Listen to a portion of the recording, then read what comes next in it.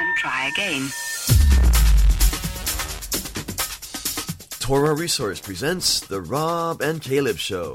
All aboard! And now, from two sides of the same state, here they are, Rob and Caleb.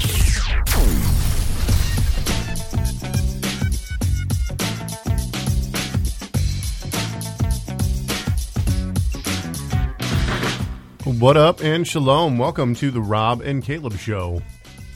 My name is Caleb Haig. And with me, as always, Rob Van Huff. What up, Huff? How's it going? Also known as The Huff. Also known as not Caleb Haig. That's right. The other guy. Yeah. So, sorry we're running a little bit late. We came on air 4 minutes late today. What? I know. Well, we've had some technical difficulties.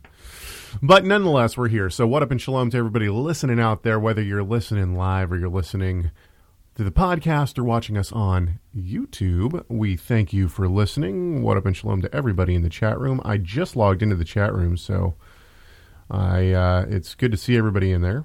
Hello, and what up and shalom to you. At our programming desk, Gary Springer, and running all of our web and chat room stuff is Mark Randall. Thanks to you guys. The Rob and Caleb Show is brought to you by TorahResource.com. Torah Resource, find all sorts of free articles, books, audio teachings, whatever it may be that you want to dive into biblically. You can probably find it at TorahResource.com, and most of the time, you can find it for free at some point. At some point throughout history, you can find something on Torah Resource for free. Anyway, so go to TorahResource.com. You can also sign up for classes. Our class registration for Torah Resource Institute for our fall quarter is open, and you can register at TorahResourceInstitute.com. Okay, enough of that. How you been, Rob? Praise God. Mm-hmm. Things are... I'm just excited about a lot of things that are coming up, and grateful to have had time with family this last week. We had a bunch of family in from out of town, and we got family camp coming up. Woohoo! Got presentations there. I'm excited that there's so many people there. I'm excited to be able to spend time with. Then around the corner, we're going to be at SBL, Lord willing. Yeah. And presenting there, which is a little bit nerve-wracking, but exciting. Daunting, yes. I got to tell you, these kind of weeks are always a bit uncomfortable for me. The reason why is because Monday we didn't have our Rob and Caleb Show meeting, and so I started going in a direction for our show topic today. And then on Tuesday, when I did talk to Rob, I brought the show topic up, and he said, yeah, absolutely, that's a great show topic. And then we started researching, digging a little deeper, really diving into what we were going to talk about. And which will remain a mystery. And I think the Lord just told us, no, that's not going to be a topic. So yesterday, at about 2 o'clock, maybe 3 o'clock in the afternoon, we decided, nope, we can't do that topic. We're not going to do that topic. We're going to stay far away from that topic. And we changed topics midstream. And so if it feels like this show topic was a bit thrown together last minute, it was. And it's not that I'm stalling here, actually. No, wait a minute. Yes and no, because yes, it was not what we originally thought about, but this is one of those streams of, it's like always seems like it's kind of on the back burner. Well, actually, it connects to last week's topic very well. And actually, it comes from last week's topic, too, because we had some comments on our program from last week. And last week, we talked about the new covenant. What is the new covenant? We talked about the old covenant, which seems to be a word and a phrase that's thrown around all the time, or at least a lot, by our Christian brothers and sisters. but it's never really defined. And so we talked about that. The phrase Old Covenant is only used by Paul once. I think it's only used in the Apostolic Scriptures once. Because the times in Hebrews is not actually there, is it? Am I wrong on that? When they read the ancient covenant, there's a veil over their head, a veil over their eyes. Yeah, that's in one of the 2 Corinthians, I think. Yeah. Okay, so before we get to that, I wanted to bring this up. Somebody sent this in. This is from a WordPress site called God's Secret. Now, I haven't discussed this with Rob yet, but I know he's seen it. The title of this post is Ohio Decalogue Stone and Keystone. Oh, yeah. I think Adam sent that one to me. I was wondering if you were going to wax on this boldly or not. So you open this up. Do you have this, Rob? Do you have this in front of you? I can get it. Hang on just a sec. Here's the... actually, if you could send me the link. Yeah, here, I'll send it to you right now. Should we post it for our listeners? It's in the show notes. It's the first link in your show notes. Well, let there me you go. There. I just put it in your... cool, thank you. Whatchamacallit. How do I get rid of that now? Oh, chat. There it is. Okay. Sorry. I'm learning things about Skype as we go. Okay, so this thing says Ohio Decalogue Stone and Keystone. And it says in November of 1860, David Wyrick of Newark, Ohio, found an inscribed stone in a burial mound about 10 miles south of Newark.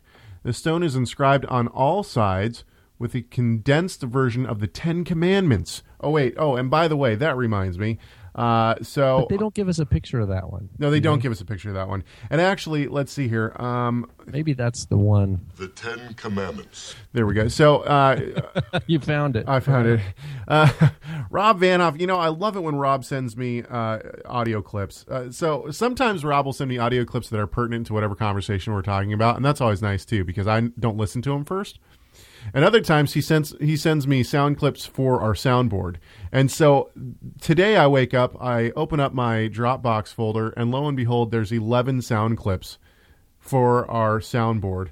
I think my favorite one is this one because I actually used this phrase the other day. I am, well, you might say the token Gentile. Nice.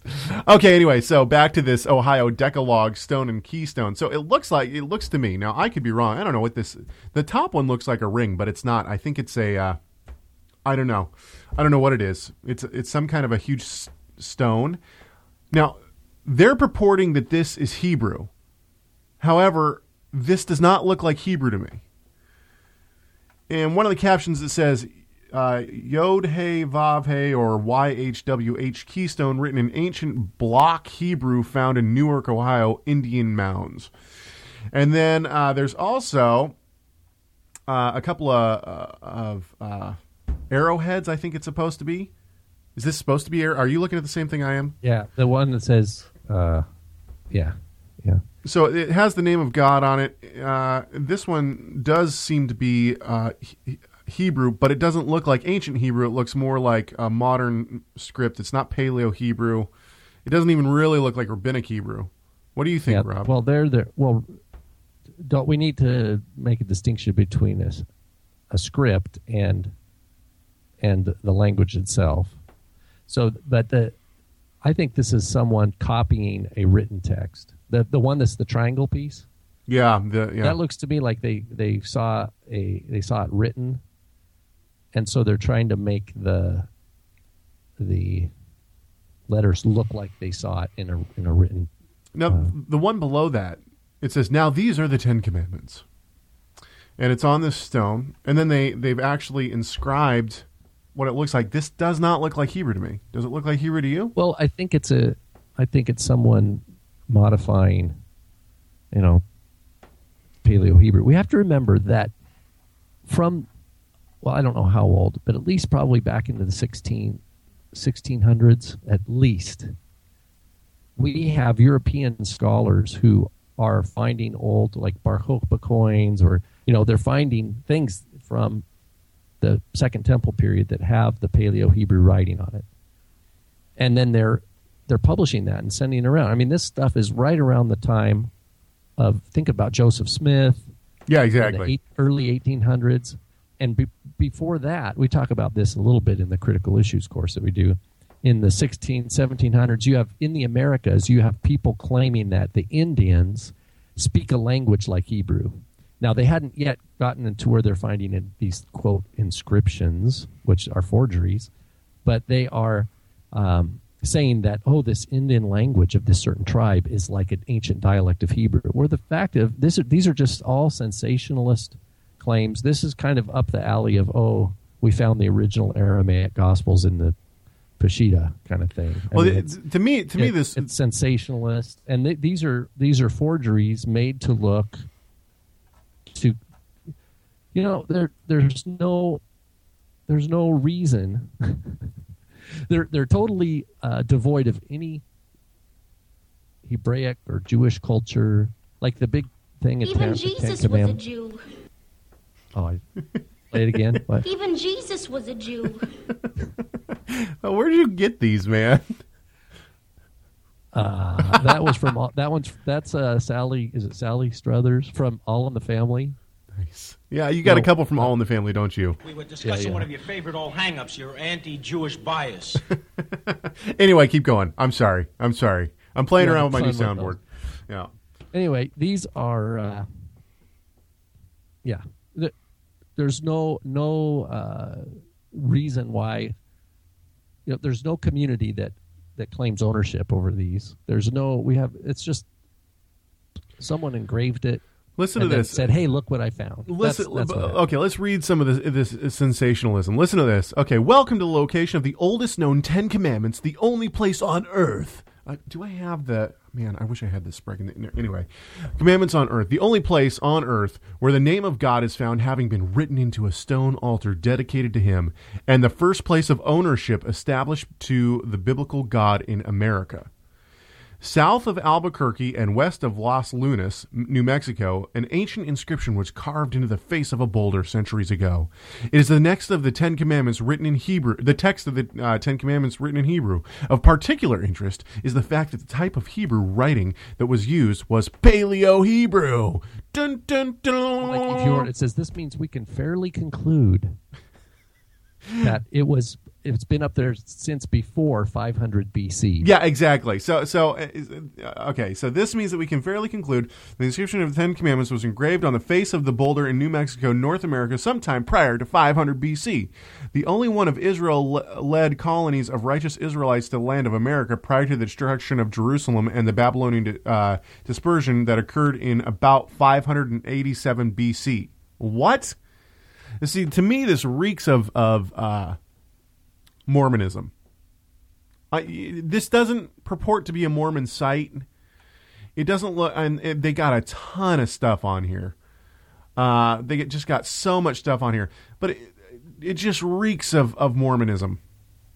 Because when I was, maybe this wasn't right. Maybe we weren't the wisest back in the day. But when I was doing mission trips back when I was like 14, 15 years old, I probably shouldn't have been doing mission trips at that point anyway. But when I was doing mission trips back then, we would go to Manti, Utah, and try to convert Mormons. And one of the things that we did was we would go into the temple in the temple square down in Salt Lake City. They have the Mormon Museum, and basically it's not really a museum.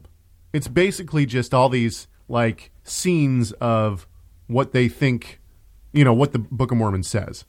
And so we would go in and ask about the archaeological artifacts that had been found for all the wars, which was kind of underhanded and mean because obviously there are none. You would think that if there's a war of 30,000 people or whatever in the United States, that there would be a significant amount of archaeological evidence. However, there is not. Anyway, okay. So yeah, I'm going to have to call foul on this one. I don't think that this is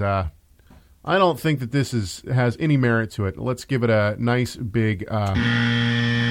Okay, let's move on. So, but Caleb. Oh no, here we go. It's my identity. I'm a lost tribe, and this is evidence that I'm a lost tribe of Israel. And Let me put it this way. Have you ever heard of Plato, Aristotle, Socrates? Morons. Okay, so let's move on. I'm sorry that your identity feels unintact. Maybe what you should do is convert to Messianic Judaism. Let's listen to this. Could I make Aliyah and be recognized by the state of Israel? No, we'll get into that too. Okay, so. I do that. Pardon me while I cough. As you can tell, today is very informal. It usually is here on the Rob and Caleb Show. For all of our new listeners, we hope you just, sit back and have just fun. Playing it by ear. Enjoy the ride that we're taking you on. Okay, so one of our, there's a gentleman who always comments on our shows on YouTube. He's a believer. He's, I believe he's in California. He actually seems like, he's got good points. He's got good questions. We disagree with him. It seems like we disagree with him on pretty much every point.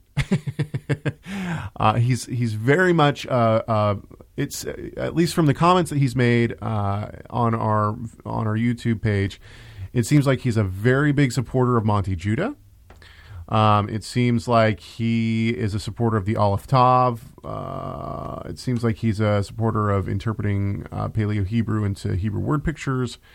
It seems like he might be Aramaic primacy. I'm not sure about that. So the list goes on and on.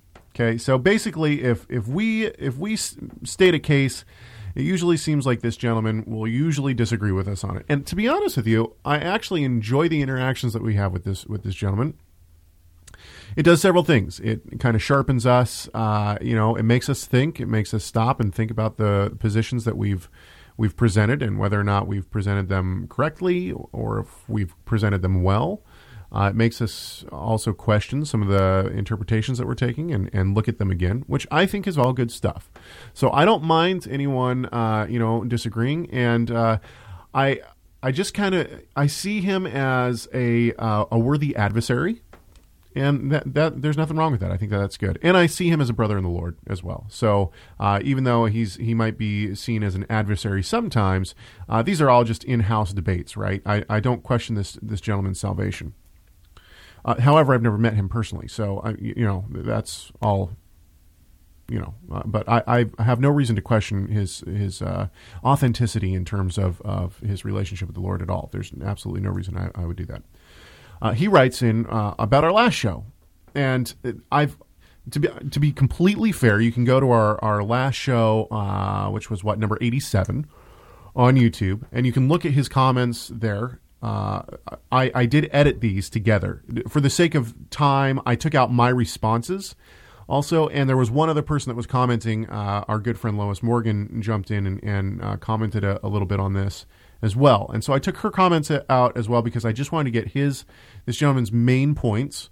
And if for some reason he feels like I'm doing injustice to him by taking out my responses and Lois's comments as well, then I apologize. But you can go to this YouTube video and see the comments for yourself if you'd like to. So he says, he's talking to me about, in the beginning, he basically starts by agreeing with me, which was kind of took me off guard, to be honest with you.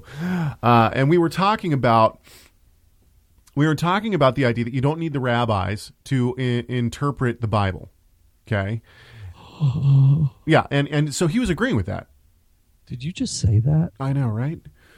And so we're talking about Exodus 12:49, and this is actually in your show notes, but, we're talking about Exodus 12:49, which talks about there shall be one law for the ger, which is the Hebrew word for stranger or sojourner, and for the native born. Okay, and this whole passage is basically expanded and hit even harder in Numbers 15 through 16. Anyway, so this is what our friend on YouTube says to us. He says, you have to admit using Exodus 12 that there are different levels of citizenship in Israel.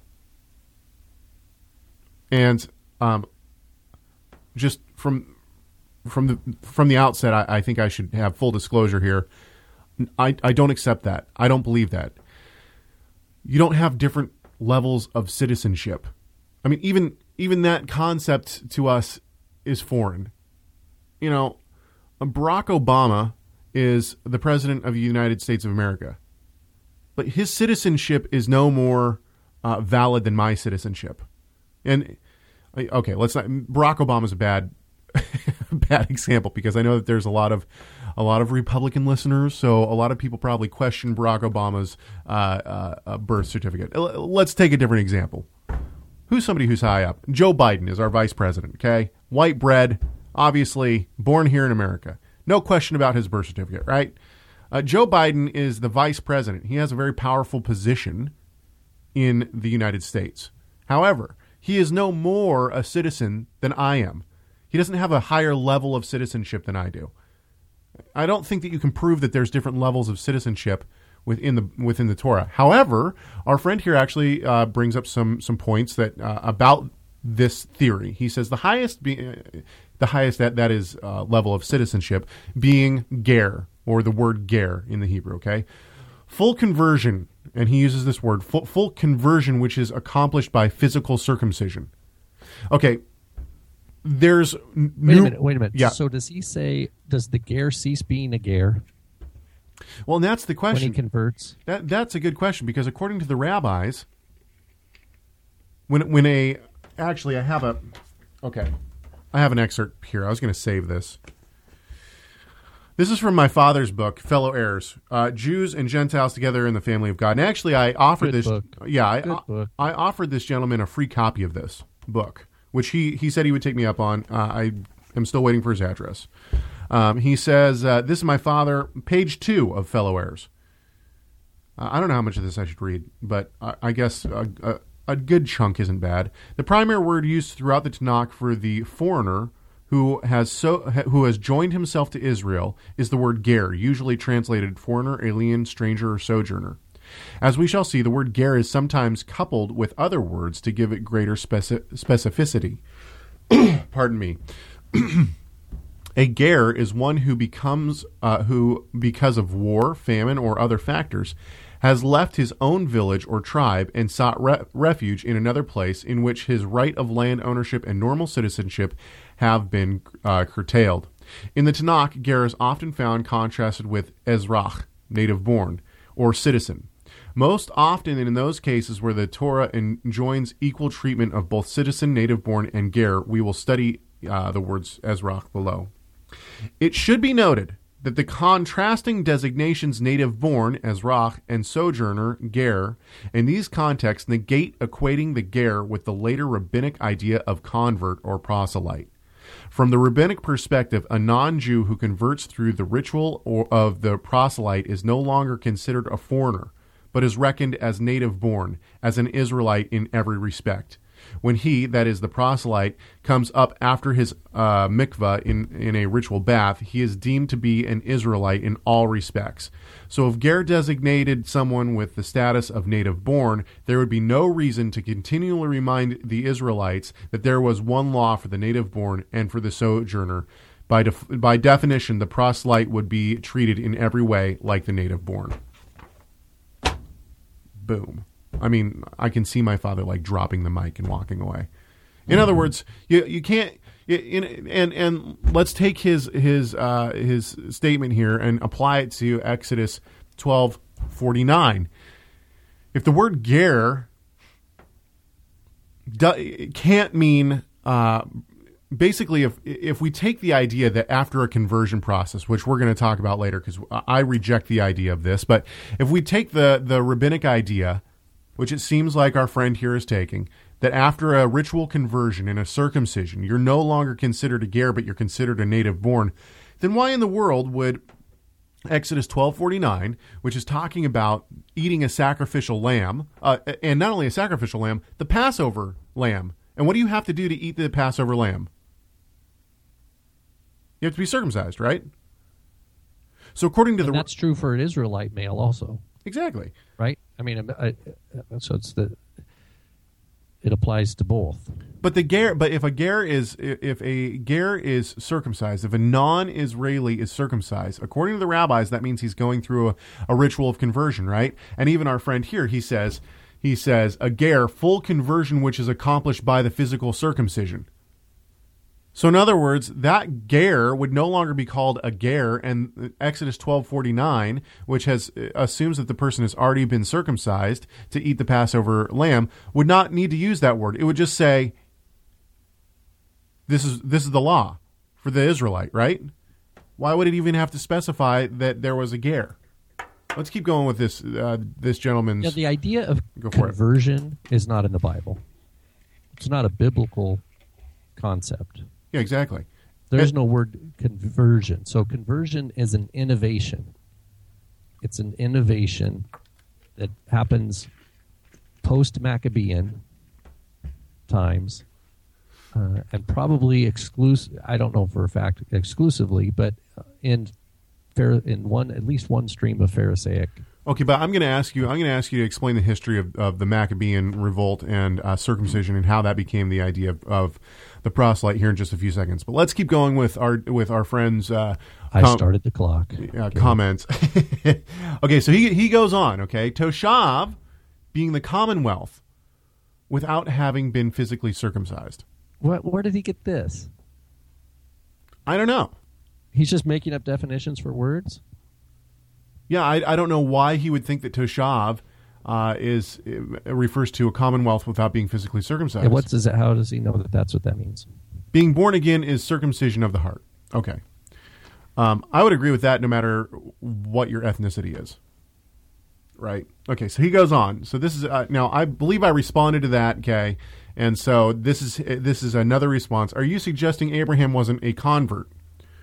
Was he born into a house of idolatry? This is our friend responding to me. Was he born into a house of idolatry growing up in Ur of the Chaldeans? And the answer to that is, okay, what do you mean by convert? Do you mean convert by turning away from the past to a new life? Abraham was a new creation. But we all are. It doesn't matter if you were born Jewish or not. Oh, you're right.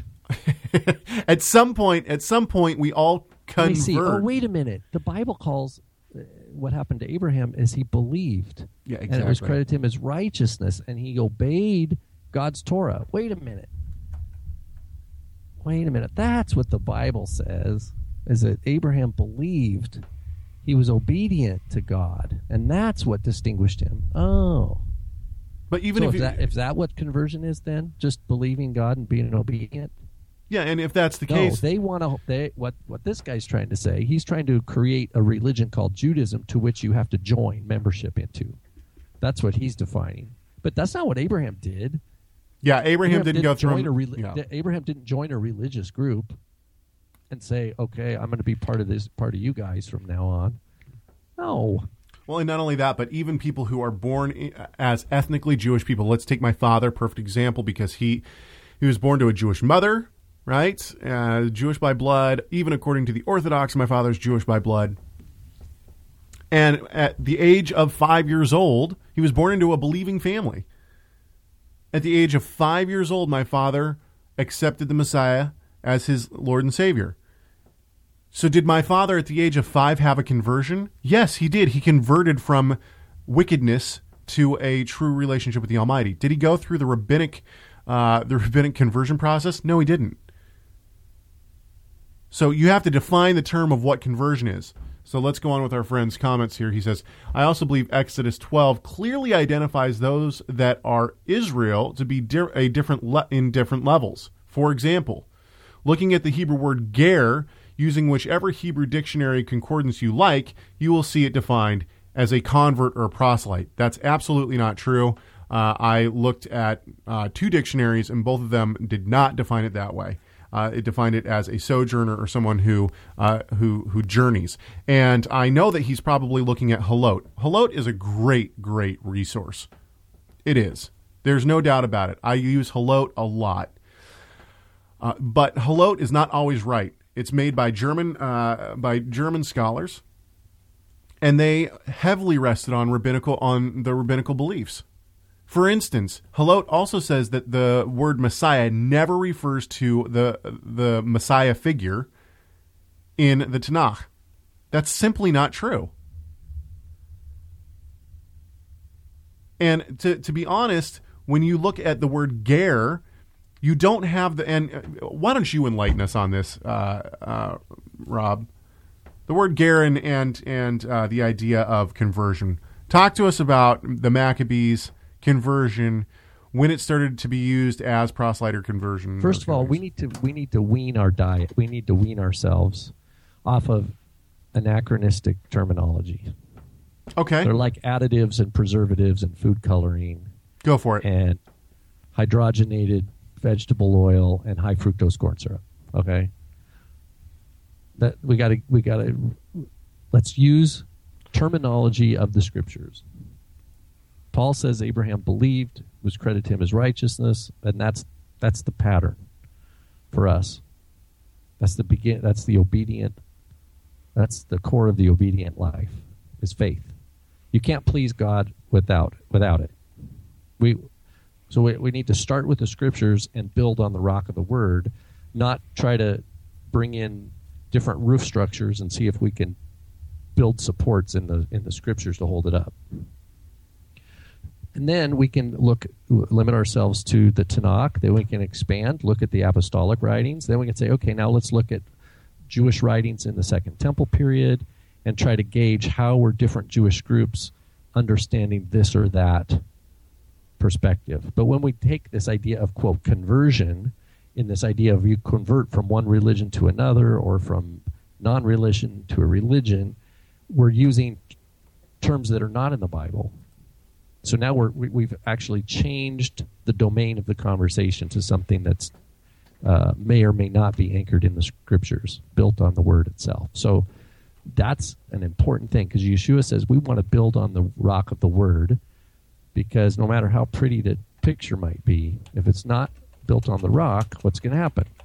Storms are going to come, it's going to wipe it away, and we're going to be left staring at each other going, what just happened? So if we look, and there's a lot that needs to be said here, but one of the words that comes to mind is proselyte, right?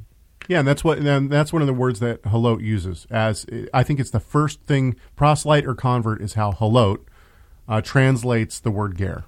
Okay.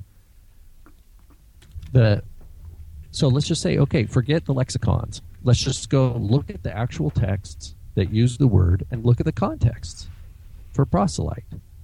Forget that it means a convert later. It means a non-Jew who converts to rabbinic religion or whatever.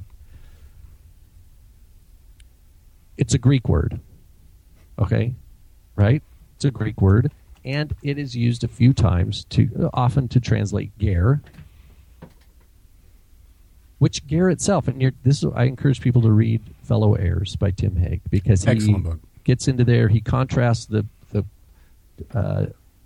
seemingly difficult passage between Leviticus and Deuteronomy, where it says one time you can give the treifa or the nevilah, the meat, the animal that died of itself, you can give to the ger. And then in the other book, it says... Actually, I don't think... Wait, hang on, Rob. Are you sure about that? I thought that... Yeah, it's in the beginning. He talks about Leviticus and Deuteronomy. No, but I thought that word was Ezrach. No, it's ger. Okay, keep going. Anyway, so the word ger is... It has a malleable meaning depending on context. Anyway, this word proselyte is the same way. In Greek, proselytos it's called. And it's clearly, we can look at the Septuagint, which is, 3rd century BC, a Jewish Greek translation. So it's a translation by Jews probably priests, who spoke both read Hebrew, they understood Hebrew and Greek. They translated the Torah into Greek. And how did they use it? Well, that's our earliest data. Well, how did they use it? Well, they used it to translate ger, but they also used it like in Exodus 22. You shall not harm a proselytos, nor shall you oppress him, for you were proselutoi in the land of Egypt. Okay, wait, hang on just a second. I want to make sure that I understand what you're doing here, because you're not reading, no longer are you reading out of a Hebrew text. You're reading out of the Septuagint, right? Right. Okay, so the Septuagint, let's just in case we have listeners who would be unaware, the Septuagint is a 3rd century BCE. Yeah, that's what I was just saying. So text. It's a Jewish Greek translation. Okay. A translation made by Jews who were in authority. So now but why have you moved from Hebrew to Greek? Because it's with the word proselyte that we start thinking in terms of conversion. Okay, so your point, I want to just walk through this slowly. So I want to make sure I get your point. What you're saying is that the word ger in the Hebrew text never denotes someone who has converted. We would never assume that from the Hebrew text if all we had was the Tanakh. Is that correct? Right. That's right. Okay, and so we'd only get the idea of a convert, someone who converted from non-Jewish to Jewish through this Greek word, and that Greek word is proselytos. Is that correct? Right. Okay, keep going. Well, it's the same with ger. If we look at Exodus 22, I think it's verse 20 in the Hebrew, but I think it's or maybe it might be Exodus, 22:20, I think. It said, "You shall not oppress the ger. You shall not wrong the ger, because you were gerim in the land of Egypt." Okay? So, in other words, here, Israel, this is post receiving the Ten Commandments, is told the ger, you will not wrong him or oppress him, because you were ger. You yourself were a ger in the land of Egypt. And if we look at the Septuagint, it says the same thing, except it uses the word proselyte for ger. Actually, I love that. You shall not oppress the proselyte, because you were proselytes in Egypt. Yeah, and actually... Okay, well, if we understand a proselyte to be a convert, that wouldn't make any sense. Why would the Torah tell Israelites that they were converts?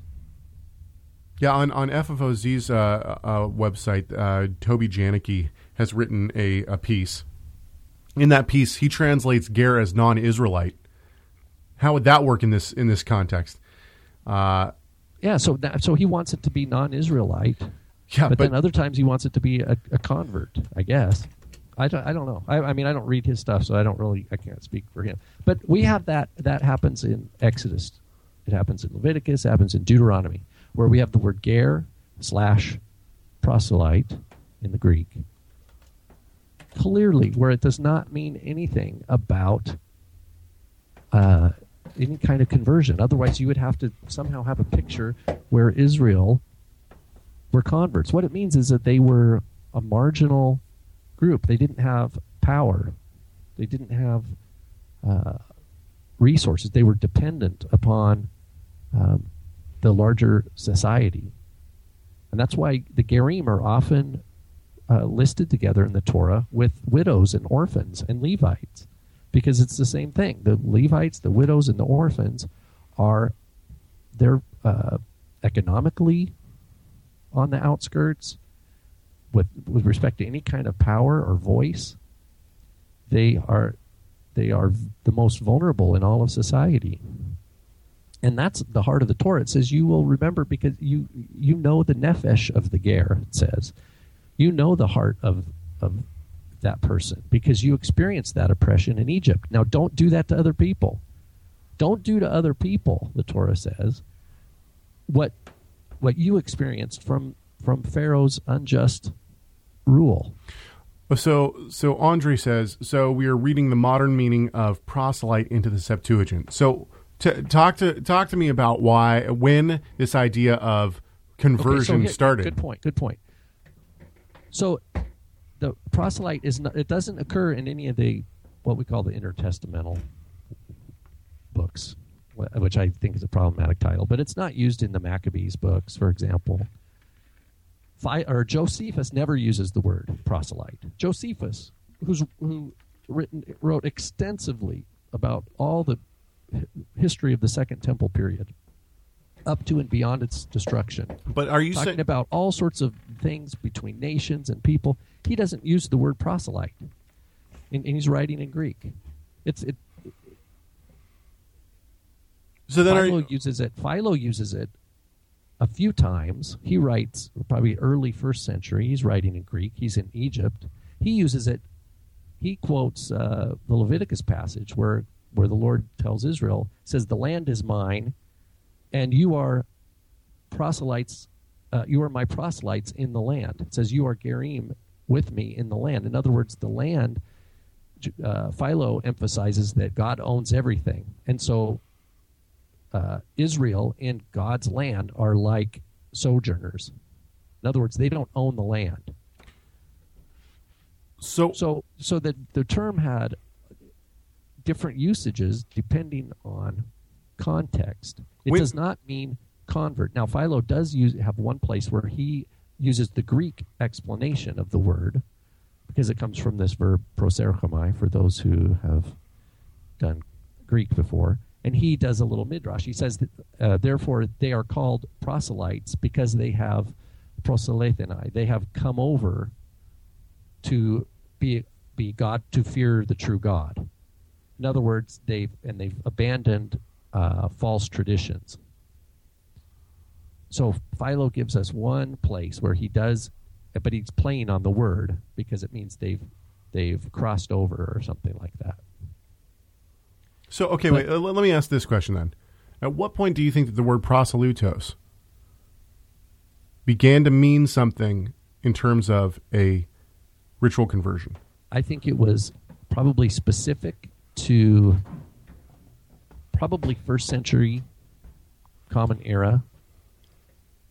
It arose after Jewish sectarianism started to flourish. So it's post-Maccabean, because before the Maccabees, we don't really have different sects of Judaism. It's really, or what we call Judaism. But after the Maccabees, what we have after, I don't remember which king it was, but they do rapid expansion of territory. They claim Idumea and some other places where they go and circumcise all the males by force, and they say, you are now Jews. No, well, wasn't that in the Maccabean period, though? Yeah, that's what I was saying. Okay. That's in Maccabean period. So that's in the late 2nd century, coming into the 1st century BC. And then that's where we have the Book of Jubilees and part of the Book of Enoch, where you have people pushing back. The Book of Jubilees says, no, you have to be circumcised on the 8th day or you're not Israel at all. In other words, for Jubilees, a non-circumcised 8th day Israelite can never become an Israelite. There's no such thing from the Book of Jubilees perspective of an adult male coming from the nations and taking on circumcision. That would be a false person. And Jubilees is doing that because they're pushing back against they don't agree with the Maccabees expansionist claim that we're just going to go to a new expand our territory, circumcise all the male, and say now you're all Judeans or you're now Jews. They say no, that you can't do that. And so you have we've talked about this before, I think. You have it becomes a mess. The meaning of circumcision in that time becomes a mess. You have different groups arguing for different things of what it means. And to the Maccabean kings, to the Hasmoneans, it's a mark of that they are now part of Jewish land under Jewish kingship, and they will therefore pay taxes, etc. And so, but then we go, well, let's look at the apostolic writings. The only index we have, to my knowledge, and I've scoured a lot of texts for this, is Matthew 23:15, where Yeshua says, you scribes and Pharisees, in 23:15, you cross land and sea to make one proselyte. And when you get one, you make him twice as much a child of hell as yourselves. So in Matthew 23:15, it's the only data we have, to my knowledge, where it suggests that this idea of, quote, making a proselyte. And clearly, it's not a good thing. The making of a proselyte is not a good thing. Right? He says you're going to make him, and then you make him twice as much a child of Gehenna as yourself. Why would we, and that's Yeshua, why would we say, oh yeah, conversion is good. Conversion is a valid option when it says no. The only other times we have it are in Acts. Acts 2, Acts 6, and Acts 13. You can use Blue Letter Bible, just look up proselyte. And every time it's the label of what people were before they were believers. That's one point. Another point is that as proselytes are never considered Jews. They're listed with Jews. But Luke, it seems that from Luke's perspective, that we learn from Acts, the proselytes are not Jews. They're a different class. So it's not like you had people that converted to Judaism. And this is the problem, because in one of the translations, I think this might be the Net Bible, it translates proselyte in Acts 6:5 as Nicholas, a Gentile convert to Judaism. Ooh. But all it just says he's a proselyte. I'm gonna have to talk to Wallace about that at the next ETS and SBL meeting. Yeah, it's not that is very problematic. It makes the reader put things in the wrong categories. There's no mention in Acts 6:5 of Luke never mentioned something called Judaism ever.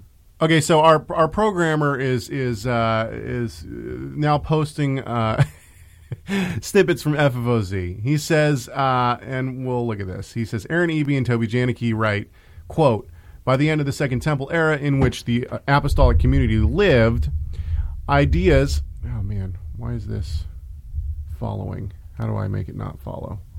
I don't know. Okay. Changed the Semitic value of the word ger had shifted somewhat in each of the one law passages in which the word ger appears. The prominent view in Judaism was that the term did not denote a resident alien non-Jew, but a proselyte to Judaism. Then they go on to say this type of a ger was a person who had joined with the Jewish people and religion through a formal conversion process. So what I hear them saying in that quote, and we're going to listen, and I'm going to give another quote from FFOZ. What I hear them saying is that the apostolic understanding of the word changed the word in the Torah. That the Torah meant one thing, but when I don't know, I think they're missing. They need some trained people over there. Well, they know how to deal with text and history. It's anachronistic all over the place. Exactly, it seems very anachronistic. Stick with the words of Yeshua, yeah. Who says not only we don't even have to talk about the title rabbi here. We can talk about 23:15. Whatever a proselyte was in Yeshua's mouth was sad for the proselyte, right? It was the poor, unsuspecting persons becoming twice as much a child of hell as these Pharisees and scribes. Okay, well, why is we don't have any counter text that we can look to and say, oh, over here, but it means this. No, all the other people that we hear about in Acts are called proselytes, but they're listed with Jews. Like in Acts 2:11, both Jews and proselytes, Cretans and Arabs. So proselytes are therefore not Jews. In Acts 13:43, many of the Jews and God-fearing proselytes. Okay, so they're not Jews. Luke doesn't see them in the same category. Yeah. Otherwise, he would have just said Jews. Why would you go around telling people that these people were proselytes? So I got another quote, and I got this quote. I pulled this one myself. This is from another article by FFOZ. Pardon me. We started talking about this yesterday, and we decided to stop talking about it so we could save it for the show. Here's the quote. Quote, as stated, this is from Messiah Journal 101. I think this is done by Boaz, Michael, and Lancaster. Quote, as stated above, the Torah says in Numbers 15, quote, there shall be one statute for you and for the alien who sojourns with you, a perpetual statute throughout your generations.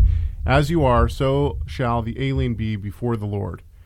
There is to be one Torah and one ordinance for you and for the alien who sojourns with you. End biblical quote here. Continue quote by FFOZ. On the surface, this appears to be a simple statement, but when we dig deeper into biblical studies and interpretations, it becomes a complicated issue. By the time of the apostles, the word translated as alien, which is ger, was no longer understood as just a Gentile non-Jew. The Hebrew word had shifted its Semitic value so that in many cases it had come to refer specifically to a Gentile who had gone through a full legal conversion to become Jewish, i.e. That's what a they proselyte. Want you to believe. That's what they want you to believe. That's the propaganda right there. Could you say that last bit again? Yes, absolutely. It came to mean what? The Hebrew word had shifted its semantic value so that, in many cases, it had come to refer specifically to a Gentile who had gone through a full legal conversion to become Jewish, i.e. a proselyte. Okay, wonderful, wonderful. I want to take that last bit and say, what's your evidence that it's gone through a ritual? What was it? A formal ritual? Who had gone through a legal conversion to become Jewish. Yeah. Yeah, what's the evidence? What that is, that's later rabbinic mindset being peddled as if it's first century reality, first off. Now we know, this is what we do know. The data we have is that different Jewish groups, mind you, it's not a Jew versus Gentile thing. These are different Jewish groups that were all pushing their own program, trying to get outsiders to join them.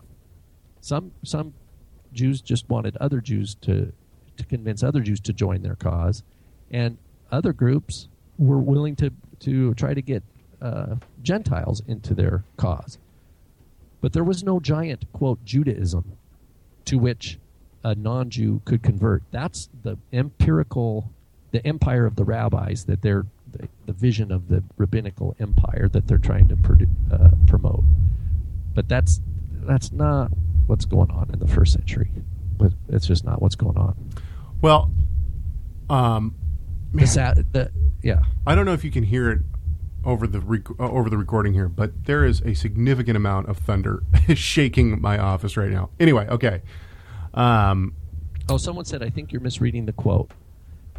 It seems they are just saying this about Judaism generally in the first century.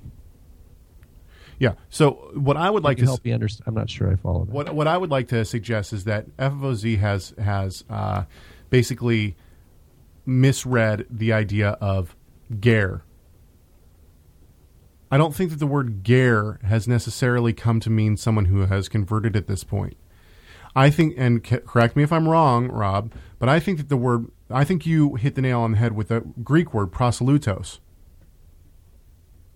You still with me, Rob? Yeah. Okay, so I think that it wasn't the Hebrew word. I think it was the Greek word proselytos that had come to denote some kind of ritual conversion. And I think and I take this also from my father's writings, but I agree with him on this. In Ephesians 2, where it says, hang on, let me get there. 2, I think it's 19? 2:19. He says, so then you are no longer strangers and aliens, but you are fellow citizens with the saints and are of God's household. It seems like he's erasing the idea of a difference between ger and native born among those who are believers. But he doesn't use the word proselytos here. And you would think that he would use the word proselytos because it's the same word that the Septuagint uses in the Exodus 12:49 passage and the Numbers 15:15 through 16 passage, right? However, I think that he's trying to stay away from the word proselytos, which is why he doesn't use it. And I think the reason why is because by that point, the word proselytos had come to mean, in some places, the idea of a conversion process. And I think that Paul was adamantly against any kind of conversion process for salvation.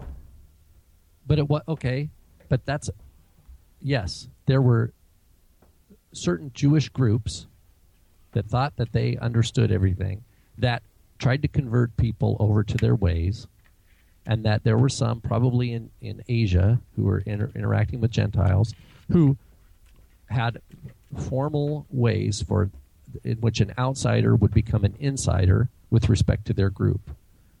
That's true.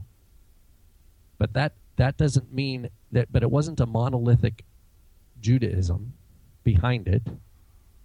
No, but don't you? Because there was no one Jewish group in charge. Okay, I totally. Rome was calling the shots, and you had implanted king, you had an implanted high priesthood. You have different Jewish groups. You have the Essenes. Hang on, just a second. Sadducees. You have Pharisees. But you have to admit that the Pharisees. It seems as though the Pharisees and at least some other groups had some ritual of conversion, because it seemed that made you, quote unquote, become Jewish. They got you in, right? I mean, the whole idea of the new perspective on Paul is that no, it doesn't. No, because you would stay a proselyte. What do you mean? You become, if whatever it was, they become a proselyte. They don't become something called Jews. So wait, you reject the new perspective on Paul? We don't have any data.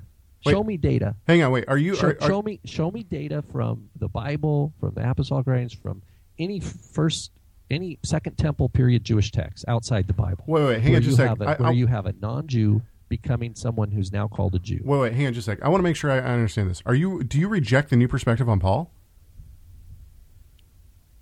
Are you saying that Paul actually was Paul was actually teaching that you couldn't gain your salvation through works, as opposed to gain your salvation through bloodline?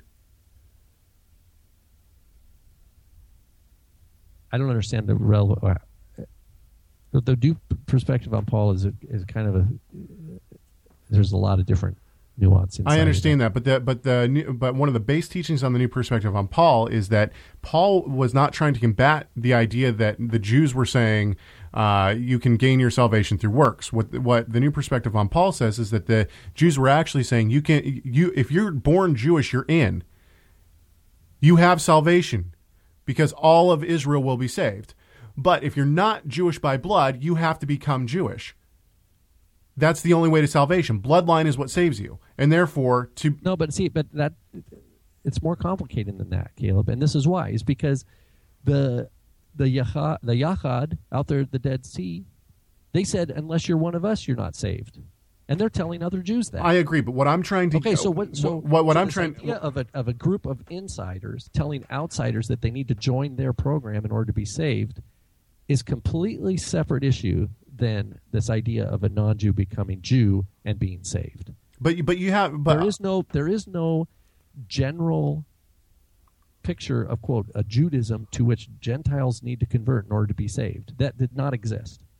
You have all you have are different groups that agree or disagree to some extent, peddling their own wares on the market of the religious world, trying to build up their numbers. Yeah, but you had Judaism saying, if you're not part of us, you're not saved. No, you don't. There's no such thing called Judaism doing that. I'm to be honest with you, I am dumbfounded right now by this. I mean, I think that it's been quite obviously proven. N.T. Wright, Jimmy Dunn, E.P. Sanders. The idea that morons. Come on, no way. Tim Hegg, my dad preaches this very strongly.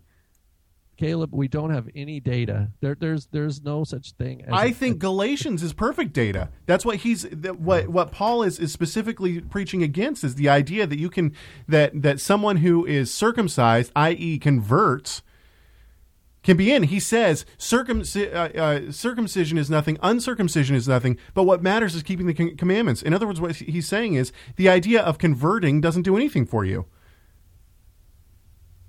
But you're using the word conversion. Conversion isn't used in the text. I know, but then what does it mean? What does it mean when he says circumcision is nothing, uncircumcision is nothing? Because there was an insider group that called themselves, quote, the circumcision.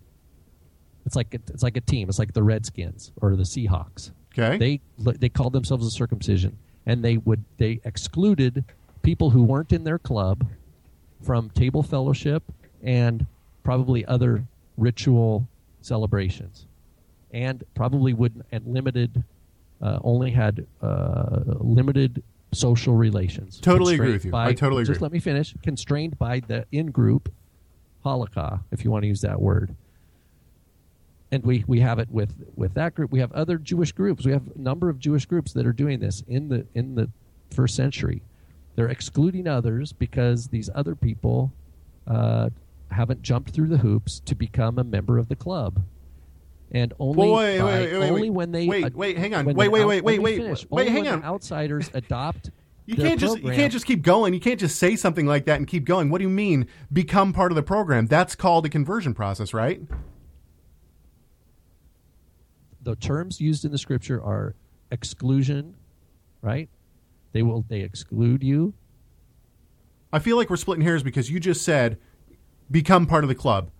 So that's what I mean. That's what we're talking about is becoming part of the club. Yeah, but it's not to some. The outsider is not joining, quote, Judaism.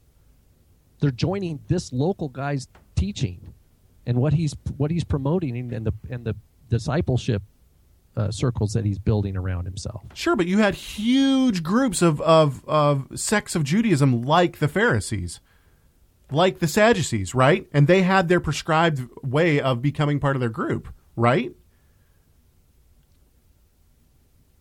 Okay, and?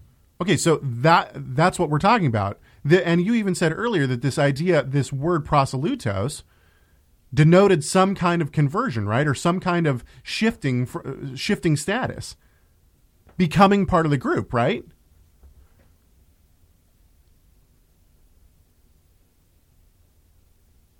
I don't know what to say here. I think that there's a miscommunication.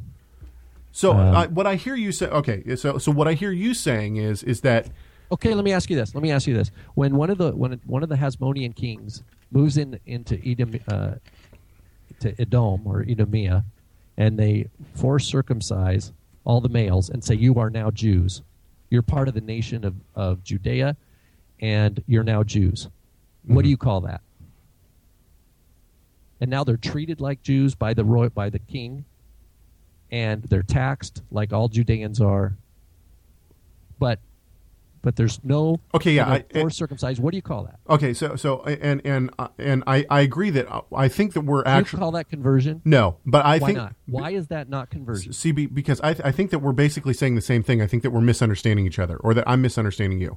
Because so what would you call that? Forced circumcision. That happened. Forced circumcision. Forced circumcision. Yeah, but I think that's not. We're missing the point here. I think we're saying the same things, but we're not.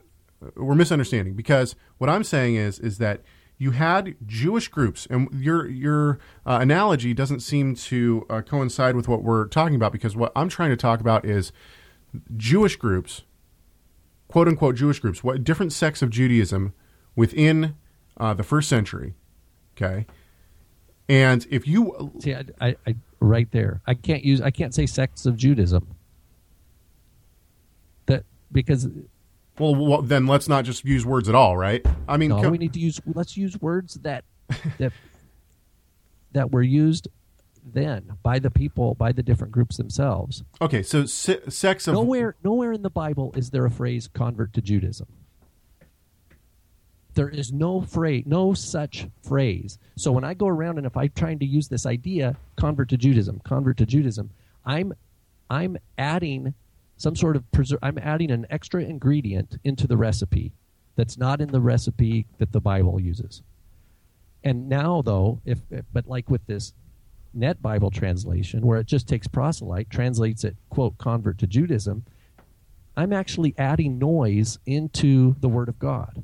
I'm actually introducing static that now people have to process, and it's actually going to interfere with their ability to discern between the Word of God and the traditions of men. That's why I'm being a stickler on this point. Yeah, but it seems like we're not able to discuss this because you're being too much of a stickler. When I say that we have different sects, what else do you want me to say? We have different sects, right? No, you can say Jewish sectarian groups, but don't say Judaism. Okay. Because Judaism we have to define what Judaism is. Because that's a noun that we're saying it means something. Okay, so if we say Jewish, we could say, if we understand Jewish and define that as having to do with covenant, the idea of covenant member of the Mosaic dispensation. There's different ways to translate, but then you have to talk about the Samaritans. Okay, the Samaritans clearly are not Jews, but they believe themselves to be Mosaic covenantal members. Okay, so we have Jewish sectarian groups. Okay. Let's just take a large one, like the Pharisees. Okay. How did the Pharisees deal with people who were Greeks, who were pagans, who decided that they wanted to follow the God of Israel? That's a great question. What you're asking is, how did the Pharisees deal with people from other nations that were interested in the God of Israel? Yes, that's what I'm asking. Is we have that's a great question. Sadly, we don't have any data. We don't have any text that we can look at to get the answer. That's what I'm trying to say.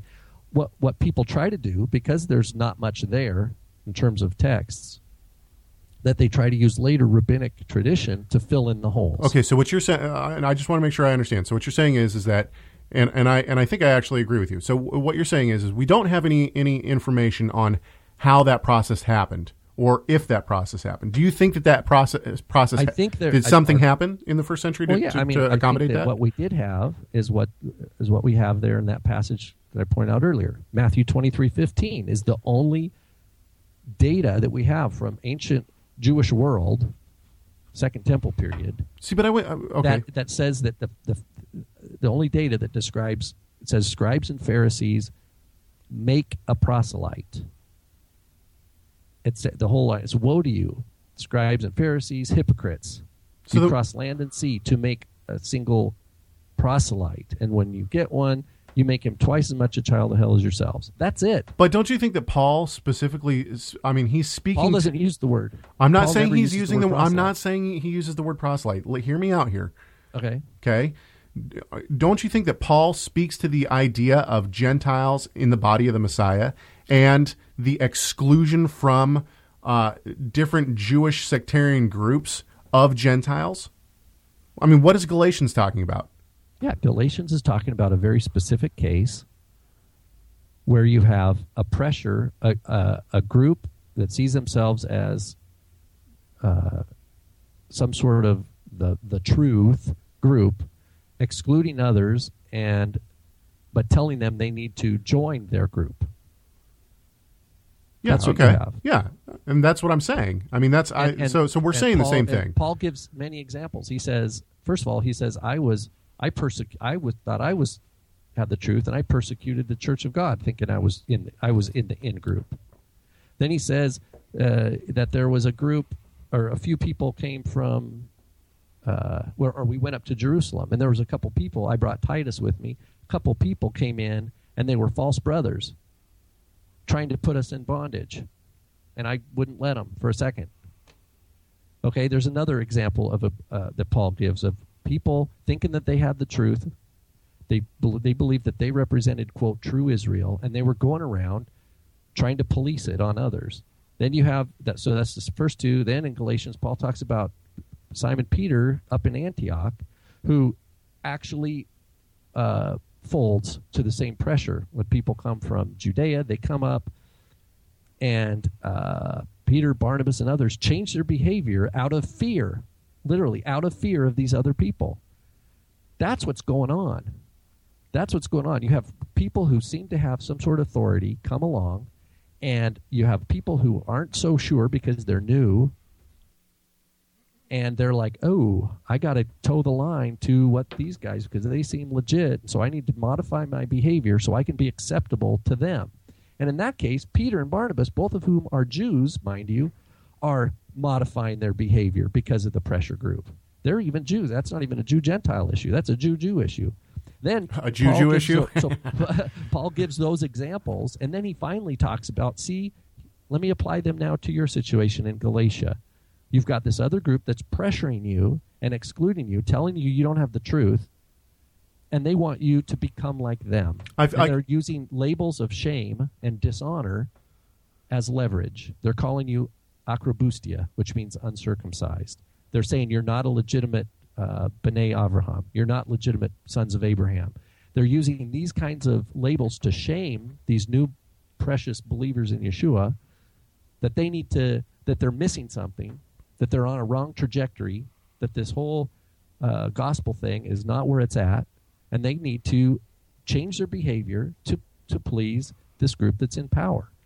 That's what Paul's doing in Galatians. Okay, I agree with you, and I think that we're saying the same thing. And so what you're arguing, and what I would agree with you with, is that this idea of conversion, or this ritual of convert. Now, I'm going to bring up another passage. This show could turn into 5.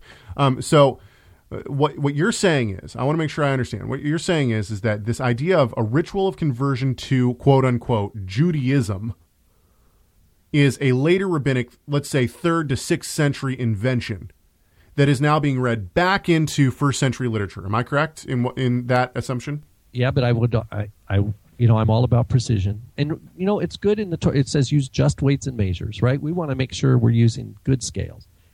The rabbis don't use the word Judaism to describe themselves. They say halakha. Okay. So the rabbis come on the scene with the Mishnah and et cetera, and they just have a whole catalogs, an anthology of halachot. This is the way you do it. This other rabbi had a different opinion, but the sages say this is the way we do it, and so this is the way we do it. And that's it. So for those people, they have a verb yitgayer, which means to later translate to become a convert, we would use in today's language, would be a person who now takes upon the obligation to keep the rabbinic halakha. It's not in language you'll say to keep the laws of Moses, but tucked into that is as the rabbis teach you to keep them.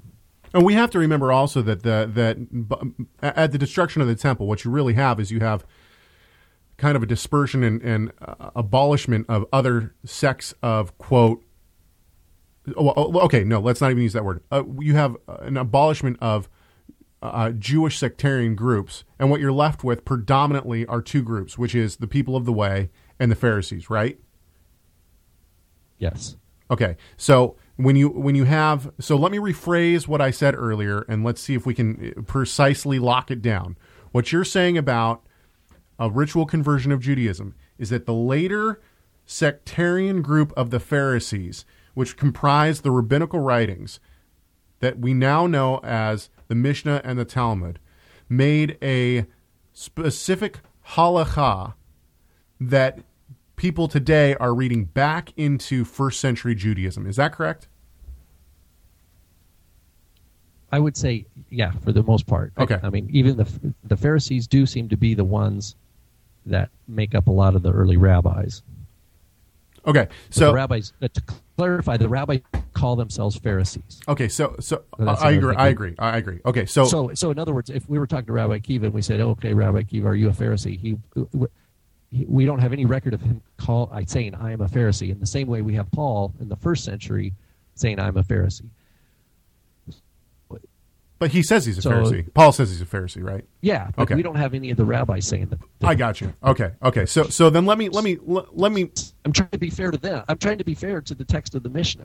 I got you. In other words, if I'm going to say these guys are all Pharisees, is that fair to the Mishnah? Am I using just weights and measures? If they in fact in the Mishnah, the best I can say is, well, they are not calling themselves Pharisees. Maybe I don't need to be calling them that. I got it. Okay. Right. That's all I'm saying. Can we be fair to the text as they stand? Okay, so yes, so then, point. But even in the Babylonian Talmud, I think it's in Yevamot, the rabbis are in dispute. Some say you have to be circumcised. Some say you just have to do an immersion.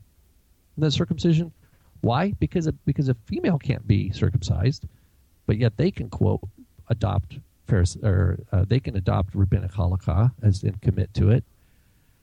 So there's different angles on that. Okay. But the general halakha, after the dust settles, after the debate, is basically circumcision. There's 3 things, right?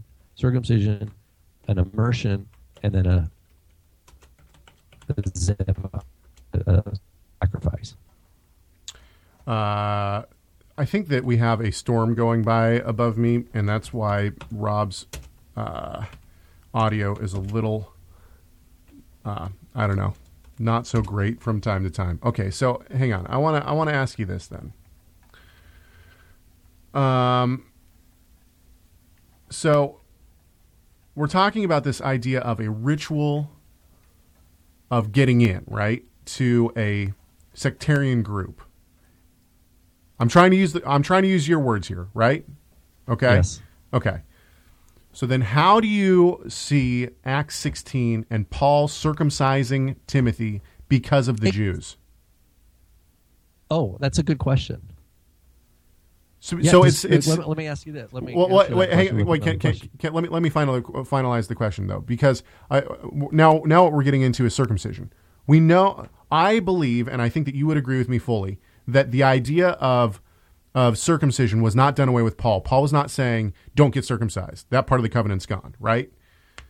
Correct. Okay, so if someone is a covenant member, they should be circumcised. It seems, though, like in this passage, Paul circumcised Timothy in some form of a ritual because he does it for the Jews. It's not because Timothy's a covenant member. Go. Yeah, I mean, that's it. I think that Paul, I haven't looked at that passage for a while, but clearly we can say this. Paul, if we read Galatians 5 to mean that, and this is the way FFOZ and others do, that for whoever is circumcised becomes obligated to all the rabbinic halakha, then that's what's happening here. But that's late. But that's a late. But now you're reading in, right? No, I know. I'm saying if we were to adopt the FFOZ approach, yes. Okay. we would have to okay. say I'm sorry. Yes. that Timothy fell for Messiah here, right? We would have to if we, how come Timothy didn't assert his liberty? Of being under grace. You know what I mean? Yeah. I mean, there's a lot of questions we could ask. That's a good question. You're looking at, I just pulled it up. It's Acts 16. Verse 3. Yeah. And the phrase is diatus Judaios tus ontas antois topois kenois, which means the dia it can mean like because of the Jews that were in that place. Now, there's flexibility on this preposition dia. Is it because of, in other words, because of fear of? No, I don't think it's because of fear of. I think that dia probably has a larger semantic swath, and it doesn't have to be. In other words, let's say there weren't Jews in that place. Do you think Timothy still would have been circumcised? Well, and that's kind of the point. I think he would have been. Well, I think Paul. Yeah, there's a lot going on in this passage, no doubt, and I think that Timothy would have been circumcised at some point, no matter what. I think that he wasn't. I think that Paul spoke against going through a ritual of conversion, or not. I'm sorry, going through a ritual of circumcision if you thought that it gained you something in Christ's eyes. Okay, so by this point, it's obvious that Timothy is not of that mindset. But it almost sounds like, to me, and I could be way off on this, it almost sounds like maybe Paul would have waited a little bit longer, but because of the Jews in the area, Timothy wouldn't have been accepted in, I don't know. Timothy wouldn't have been accepted into the Jewish communities unless he went through this ritual. This kind of or unless he was considered in, and however that would be. So when we talk about these different Jewish sectarian groups, it seems as though he's being accepted into a vast amount of these groups. It's not just like one small sectarian group, like the Qumran sect or something he needs to go talk to. It seemed because it says of the Jews in the area, right? Or in the region. And sure, and he's under Paul's wing. Absolutely. Right? I think Timothy probably, let's look at it. We know from the letters, the epistles to Timothy, that his mother and his grandmother were Jewish, right? And he grew up with the scriptures.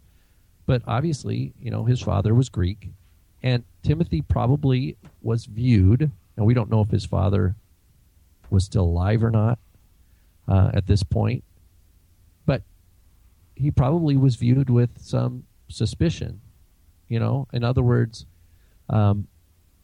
he was probably felt slightly different than those, the local Jewish community that was very intense in their and scrupulous in their observance. He probably felt a little bit like an outsider. And it was under Paul's wing that he came to learn to walk around in those circles. Paul didn't have any problem walking in any of those circles, like he says in 1 Corinthians. Yeah, he talks about a Jew, a Pharisee among Pharisees. Yeah, all those are presumably Jewish spaces. Paul is fluent in the tradition. He's fluent in the gospel, and he's going to be equally comfortable and maybe uncomfortable in any of those situations. And so definitely Timothy, he's training up Timothy, and this is part of that. Okay, and, but let's take it back now. Let's take it back to Ephesians, to the Ephesians 2 passage. Okay, because it seems like what you're saying, like we're agreeing here. We're agreeing on the Acts 16 passage. It seems like Timothy is circumcised in some way to be accepted. In other words, to get in to be accepted into these groups, right? So, whatever sectarian group this might have been, whatever Jewish sectarian group this might have been. So now back to the Ephesians 2 passage, 2:19. My original point was that it seems as though, to me, I would think that Paul is avoiding this word proselytos. And my suggestion is that he's avoiding this word because it might denote some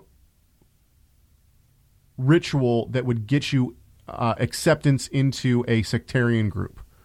Do you reject that, or do you think that is a possible valid reason why Paul wouldn't use the word proselytos in Ephesians 2:19?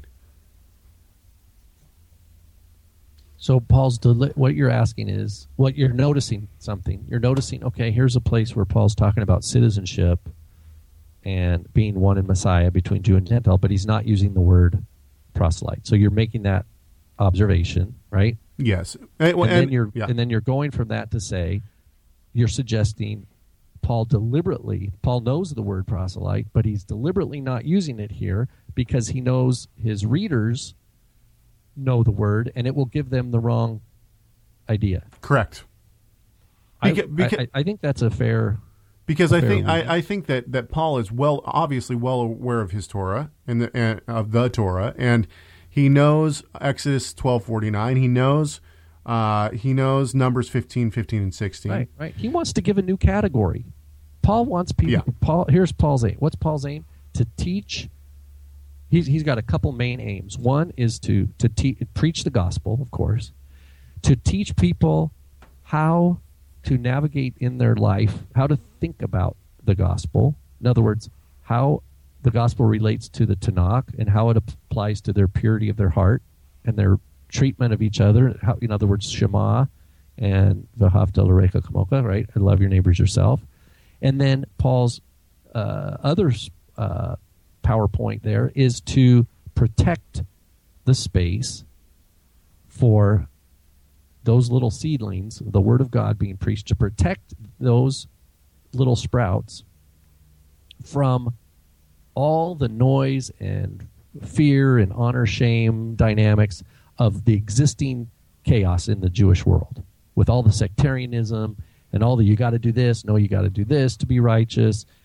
Oh, that's not Messiah, this is Messiah. All that noise, Paul wants to protect the new believers from that chaos and build them up and edify them with the scriptures and with just the word of the gospel. That's what he says, the forming of Messiah in you. He's saying, this is about the new covenant. This is what about God does in the hearts of the individual believer. All hearts are purified by faith in Messiah. That's what God does. It's equally true for Jew and Gentile alike. And we need to protect that space. Therefore, there are certain words inherited from Tanakh, like Messiah, New Covenant, right? Things like this that are now, that's a closed loop. Those, we know what those are now. We're not arguing about Messiah anymore. We're not arguing about what New Covenant is from Jeremiah. We're not arguing about Isaiah 53 or what it means. These things are closed loops. It's a sealed deal.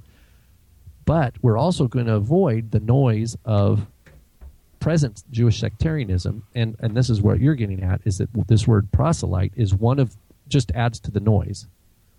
Yeah, and I guess let me put it this way. Okay, so the way that I'm kind of forming this in my head, you have within the first century these major Jewish sectarian groups, and then you have like these smaller kind of fringe sectarian groups. They all probably disagree on how you would become part of their group, whatever that process might be to become part of their group. So it's like, it's like today with American politics. You have the GOP, you have the Democrats, okay? Those are the two major groups. If you want to be part of us, send some money to Hillary or send some money to, whoever, okay? But then you also have, like, the Green Party, and everybody rolls their eyes like, oh, yeah, that Green Party, or, oh, yeah, the Qumranis, right? Or you have the socialist movement. You have all these little small groups. They're not going to pull hardly any of the vote. But if you want to be, if you say, oh, well, I'm part of the socialist movement, everybody just goes, okay. Right. And we need to remember that this, quote, what we want to call it, conversion or whatever, like the data we have from Qumran or from what the later rabbis talk about, the Chaverim, that it took time. It was a life investment. You had to go for like a year. You had to demonstrate that you understood the Qumran, or the Yachad's teachings before you were even allowed to participate in like the liquid, to drink what the community drinks. And then like another year, now I could be getting the times wrong, but then it was like another year or so before you could participate in the meals. And you had tests along the way, and if you and you had to make a vow.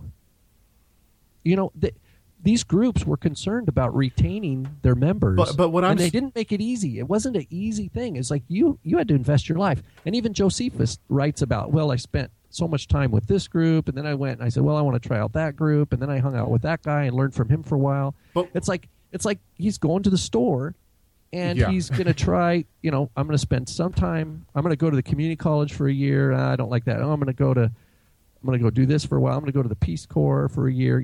He's investing his life in these different things, trying to see what fits. Okay, but hang on just a sec. Let's go back to your analogy of your expose on the Qumrani sect. Yeah, I agree. There's all this evidence that there were these really long periods of time and whatnot. But what I'm trying to say is that, like, the Qumran sect seems as though that was like the fringe. That was the Green Party of the. They were probably one of the more extreme. Yeah. Yeah, exactly. And they hated they were skeptical and hated the people back in Jerusalem that were doing it wrong. We're doing it right. They're doing it wrong. What I'm suggesting is that what Paul's really fighting against is one or two of the main larger sects and the inclusion into those sects. In other words, like Pharisaism would be like the GOP party. Like, most of the people ascribe to either one of the two groups, and it seems like when Paul is trying.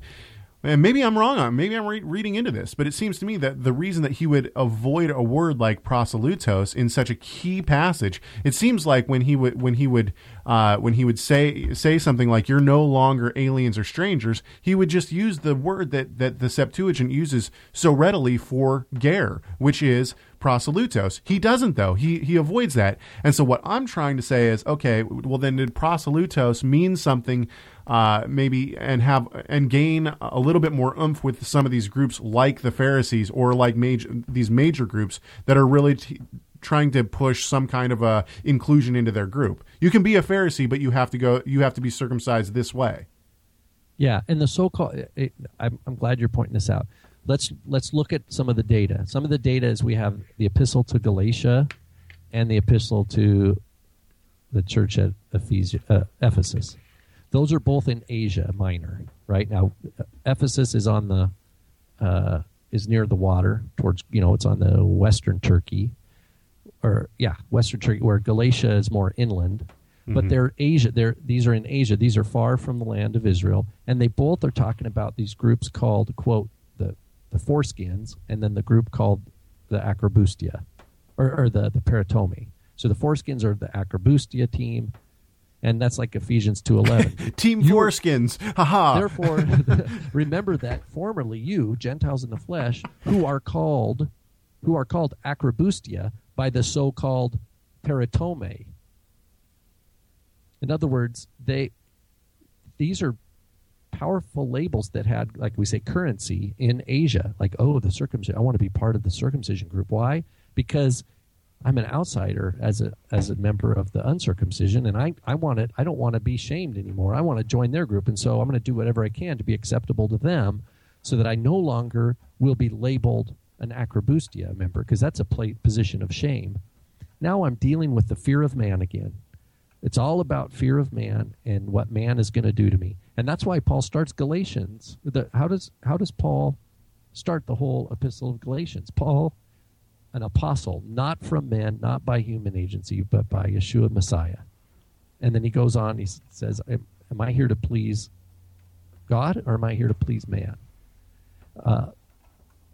Because it's those traditions, it's men's traditions, as however religious they might look, that are getting in the way and confusing people with respect to what is the Word of God. It gets back to, like we were talking about last week, Mark 7, Matthew 15. What's the issue? The issue, Yeshua makes it very clear. You've got God's Word, and then you've got this accumulation of the Pharisaic paradosis, the traditions. And these traditions are like leaven, getting bigger and bigger, and the person, the outsider who comes, becomes more of a son of hell. Why? It's the same reason why Yeshua knocks over the money changing tables. Agreed. This is a house of prayer for all people. He quotes Isaiah about that all nations would be able to come and worship God freely. No, they weren't letting that happen. They had all these different courts, court of women, court of Gentiles, all this stuff that had been built into the Herod's architecture of the temple that was contrary to the spirit of the Torah. And all these things come down to the core point of discerning the Word of God from the tradition of man, and the traditions of man over and over again trying to paint themselves up to be divinely ordained. That's or to be somehow obligatory for you to be real, for you to be genuine. It's all a person trying to sell you, if you only do this, you'll be the real deal. And that is an external motivator. That's not New Covenant heart. New Covenant heart seeks to comply with God's will from the inside out, from a motivation of humility, of recognition of one's sin, and need for salvation, faith in Messiah Yeshua as the provider of that salvation, and the whose blood is the means of our forgiveness, and we're given a new spirit, just like it's promised, that we would desire to walk in his ways. The external thing is the bullies, the rabbi bullies that are, the thugs. Oh man, and they just do it our way. They're still around today. They're still around today. We didn't make it to a bunch of these articles that I have, Rob. I'm sorry to cut you off. We didn't make it to a bunch of these articles, but you got guys not in Judaism. It's not in Judaism, like mainstream Judaism. It's in the Messianic movement. These guys are doing the exact same thing. They're trying to bully people into converting. If you don't convert, you're not really part of us, or you're part of us, but you just can't participate with us in all this stuff. Well, and there's people that they try to make Christianity look silly, or absurd. Now, it's true that there are valid criticisms against, for example, American Evangelical Church, right? There's valid criticisms. Sure. But there's valid criticisms against everyone. There's valid criticisms against Messianic. So the point is not that there's no place of criticism. That's part of the body of Messiah, where Yeshua says, you have one teacher and you're all brothers, is that we need to learn in gentleness, like Paul writes in Galatians 6 and the Sermon on the Mount. We check the plank in our own eye, then I'll be able to see clearly to help my brother. Paul puts it in Galatians 6 in the context of one who is gentle, reach out and try to bring correction to the person who's in sin, who's in transgression gently, so that you don't too, so that you're not tempted as well. Bear one another's burdens. I mean, this is where it's at. It's not about, there's this ethereal group out there called the True Judaism, and you need to find out what those learned rabbis say you need to do in order to be officially recognized and to get their seal, so you can put their seal on your website, so that when someone comes to your website, they know that you're the real circumcised. That's not how the New Covenant works. The New Covenant is new creation. That's right. From the inside out, it's the cleansing of the inside of the dish. Yep. not trying to shine up the outside, and so I can be acceptable to others, and it just becomes a social club. Oh, we're back to Mark 7. It's not easy. We don't have I don't have all the answers. We've had great conversations about, the temple gets rebuilt and all these things. A lot of those things we can speculate, and that's fine, but we have to recognize we're speculating here, because the fact of the matter is I'm called right now to love God with all my heart and soul and strength, and that I'm accountable in Messiah, that love expresses itself in all my relationships, from my wife to my kids to my neighbor to my community to my extended family, and that's where the rubber meets the road, and that's the weightiest matter of the Torah. These other things are important, and it's good that we're talking about them and that we're diving into the scriptures and we're seeking to learn from each other.